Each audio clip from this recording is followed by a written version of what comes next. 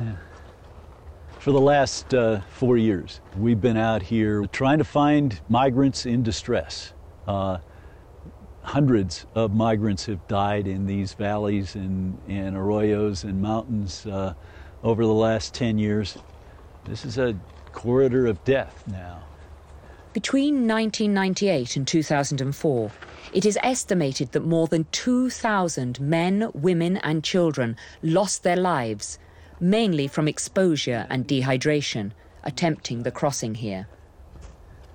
We're very clear about the fact that it is the Border Patrol's militarization, and it's their strategy that is responsible for this death toll, that's responsible for channeling migration through these terribly hazardous areas and life-threatening areas. This policy is not causing the deaths of any of these migrants. Them making that decision to cross in the desert, that's causing the death of these aliens. The United Nations says that more people are migrating now across the face of the earth than ever before in history.